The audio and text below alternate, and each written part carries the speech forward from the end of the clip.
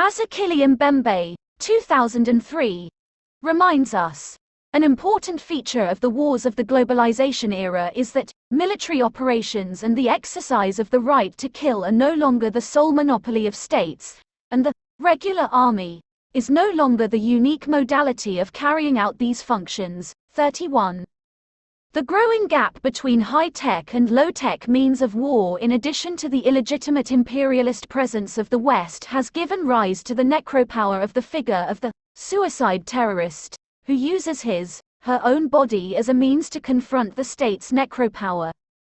Therefore, from a broader view, the war on terror and terrorist suicide attacks represent an ongoing contest between the US-led Western states and non-state militant Islamist organizations over the right to kill the other, who is either, for Americans, a threat to national security and democracy, or, for Al-Qaeda followers and ISIS fighters, a threat to their Islamist ideology and the cause of the plight of destitute Muslims and Arabs in the Middle East. After all, G.W. Bush's war on terror agenda was based on his assumed sovereign right to kill the adversaries of what his administration framed as modern liberal democracy. 42. On another level, the Muslim people of the Middle East are subject to both U.S. neocolonial necropolitics and imperialist biopolitics. These people, who are full citizens in their countries of origin during and after the state of exception, will either be killed in the middle of the bloody competition between the U.S. necropolitics and the necropolitics of violent non-state actors such as Al-Qaeda, Taliban and ISIS, or flee their lands in order to survive.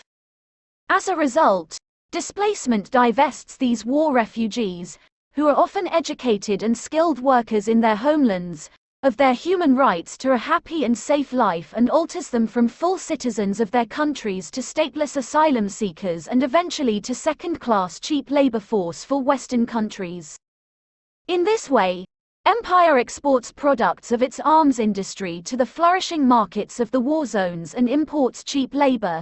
This simultaneity of biopolitics and necropolitics is the unique characteristic of a neo-colonial imperialist power in the 21st century, which under the state of exception assumes the right to kill, to allow to live, or to expose to death, which eventually manipulates the natural flow of the world populations in many directions and many respects. 43. The American neo-colonial necropolitics could not be executed in the Middle East without an Islamophobic construction of an Arab Middle Eastern Muslim other. In Islamophobia and Racism in America, 2017, Eric Love explains that the racialization of Muslim identity in the war on terror prescribed Muslim Americans and nationals of Muslim-majority countries a collective political identity which would translate into the suspicion of terrorism and subversion. Islamophobia, according to Samarty, posits Islam as a conception of the world that is incompatible with modernity, with civilization, and, more important, with Euro-Americanness. Islamophobia, on the one hand, creates difference, the other, and, on the other hand, erases difference. All of them are the same. 267.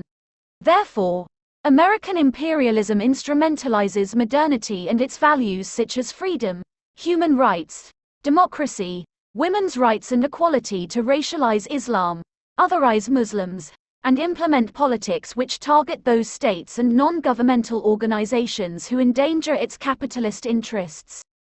44. Because modern racism based on biological differences has been long discredited and disgraced, Islamophobia, as an essentialist view of peoples whose culture it deems different, in an eternal, fixed, and immutable fashion, Samarty 266, is built on cultural differences.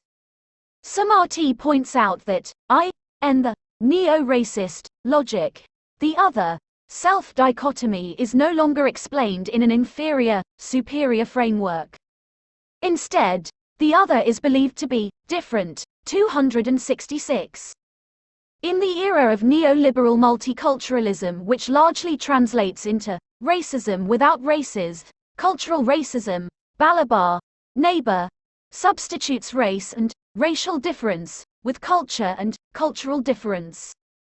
It also replaces insults against Muslims such as sand nigger and diaperhead with respectful sentences such as they are different and we cannot mingle because our lifestyles and traditions are incompatible. Aside from the cultural racism of private Islamophobes, according to Nadine Neighbor in Look, Muhammad the Terrorist is Coming, the period of post 9/11 has witnessed a nation-based racism of structural Islamophobia as well. According to Neighbor, in the context of the war on terror, the interplay between culture-based racism and nation-based racism has articulated subjects perceived to be Arab, Middle Eastern, Muslim, not only as a moral, cultural, and civilizational threat to the American nation, but also as a security threat. 280.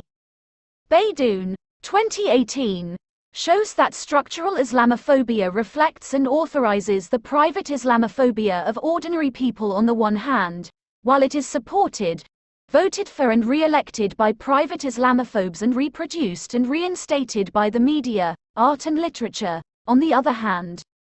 45. As Al-Sultani contends, government and media discourses on the war on terror are inextricably interrelated and together form a hegemonic field of meaning, premised on they hate us for our freedom, Arabs and Muslims. 7. This discourse provided the logic and justification needed to pass racist foreign and domestic policies and provided the suspicion needed for many citizens to tolerate the targeting of Arabs and Muslims, often without any evidence that they were involved in terrorist activities. Al-Sultani. 7. Al-Sultani, in response to a conservative film critic who was concerned that humanizing the terrorists in films such as Syriana blurred the moral difference between terrorists and those who fight terrorism and raised sympathy for the terrorists, points out that viewer responses suggest that for most the dominant message remains the same. The United States is at war against terrorism because Arabs and Muslims are a threat. 38. She views the impact of these simplified complex representational strategies, 14, to being limited to circumventing accusations of racism for the writers and producers with the aim of maintaining the largest viewership possible. These viewers generally take away the message that Arabs and Muslims are a threat to U.S. national security, despite a few Arab and Muslim characters that are against terrorism. Al-Sultani. 38. 46. What Hollywood films and American TV shows have failed to convey to their viewers is that there are some millions of Muslims who are living peacefully in the U.S. just like other citizens and workers, doctors, engineers, university professors, taxi drivers, construction workers, etc., whose stories and characters, regardless of their religious views, could be told and depicted in American films and TV shows, and not just relegated to stories related to terrorism and war in the Middle East.